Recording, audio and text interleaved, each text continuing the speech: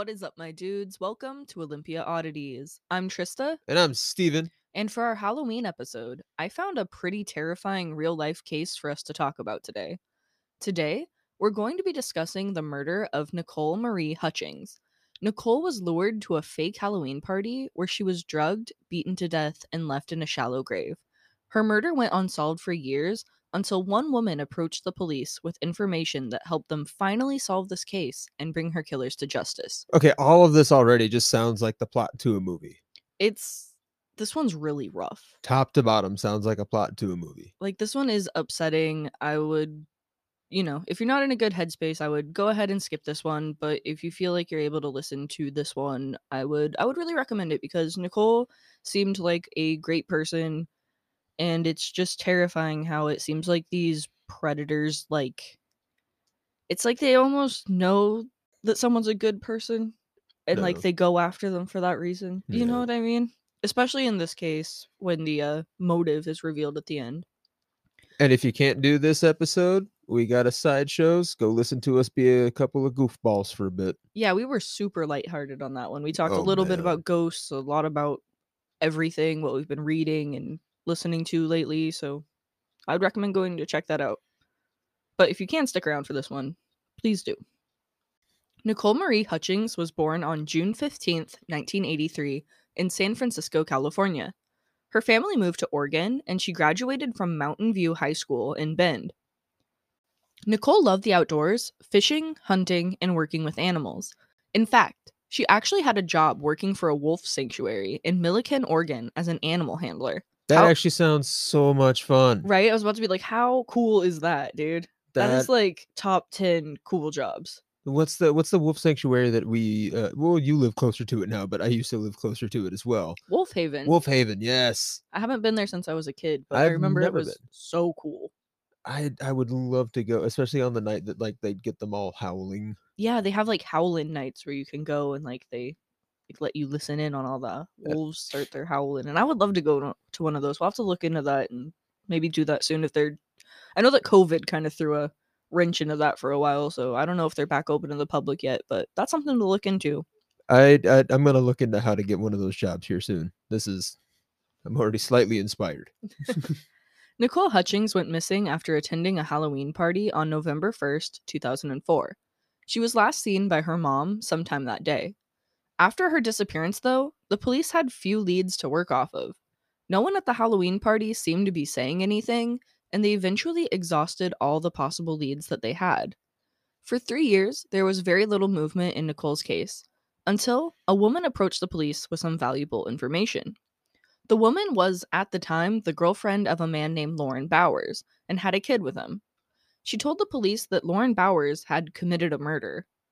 The police tapped her phone, and the woman met with Bowers 6 separate times wearing a wire to help with the investigation.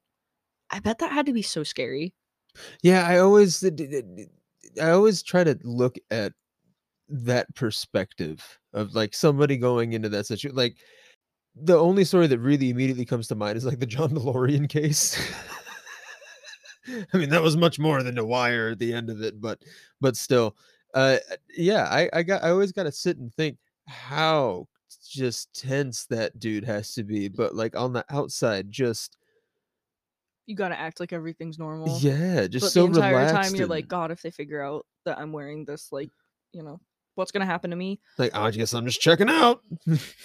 The investigators were able to determine the identity of the other man who was involved, Craig Whitting. Whitting was more ready to cooperate with police than Bowers had been, and he led them to where Nicole's remains were. In March of 2007, he led them to the 3-foot grave where they had buried Nicole. The grave was located on Forest Service land out near Sun River. They hadn't known if she was still alive when they'd left her there, and Detective Scott Vincent of the Bend Police Department recalled at Whitting's trial that he had about the same amount of remorse as someone who accidentally ran over a cat in the road. Where, like, honestly, that would destroy me. Yeah, that is dark. But I just have this thought real quick. Isn't it a crime to like be digging on like Forest Service land as well? I feel like this man is committing so many crimes. Like, yeah, You the know murder's like the what? biggest one, but I'm just kind of like when I heard that, I was like, Oh, dude, you breaking all kind. You really just don't give a fuck. Yeah, it's like you got a permit for that? Just because, I feel like You got a permit for Washington and Oregon are so, like, on top of everything when it yeah. comes to that. Like, we have a lot of areas where it's like, if you go off the trail, This man wouldn't think about nothing. they're gonna come for you and your whole family. But I think that that statement that the cop made about just, like, how little remorse he had, and God, just the fact that they didn't even know if she was alive or dead when they left her there. That's That terrifying. is so just callous. In both of the men's trials, details about the case came out. The men had created a fake Halloween party to lure Nicole Hutchings out of her house. Before she arrived to their mock party, they dug a grave and planned the details of the murder. Once she was at the party, they drugged Nicole with painkillers and loaded her unresponsive body into their car. Whitting himself said that he was hammered as he drove Bowers and Nicole out to the spot where they planned to murder her. Whitting was the first to attack Nicole, and they beat her with a tire buddy, a heavy tool used to measure truck tire pressure. He told the investigators that he was swinging with his entire force because he wanted to get it done quickly, but the men had underestimated Nicole. She tried to get up, and that's when Bowers began to beat her until she was unconscious. And that just broke my heart when I read that. That's rough. I know. That is so rough. In 2007, Whitting was asked in a police interview if he knew if Nicole was dead when they left her in the grave naked, and Whitting replied, "I'd like to think that she was." I don't want to know what he means by that. I hate these dudes. I hate I these do dudes too. so much. In the men's trials, another detail came out: the motive behind this absolutely brutal beating and murder. It turns out that Nicole Hutchings had filed a report with the Oregon Department of Human Services against Bowers, who she accused of molesting his roommate's daughter. The report also accused him of exposing this child to a drug filled environment. The roommate confronted Bowers about these allegations, and he flew into a rage. Bowers told the roommate that he had, quote, holes in the ground around Smith Rock and Sun River that could swallow her up.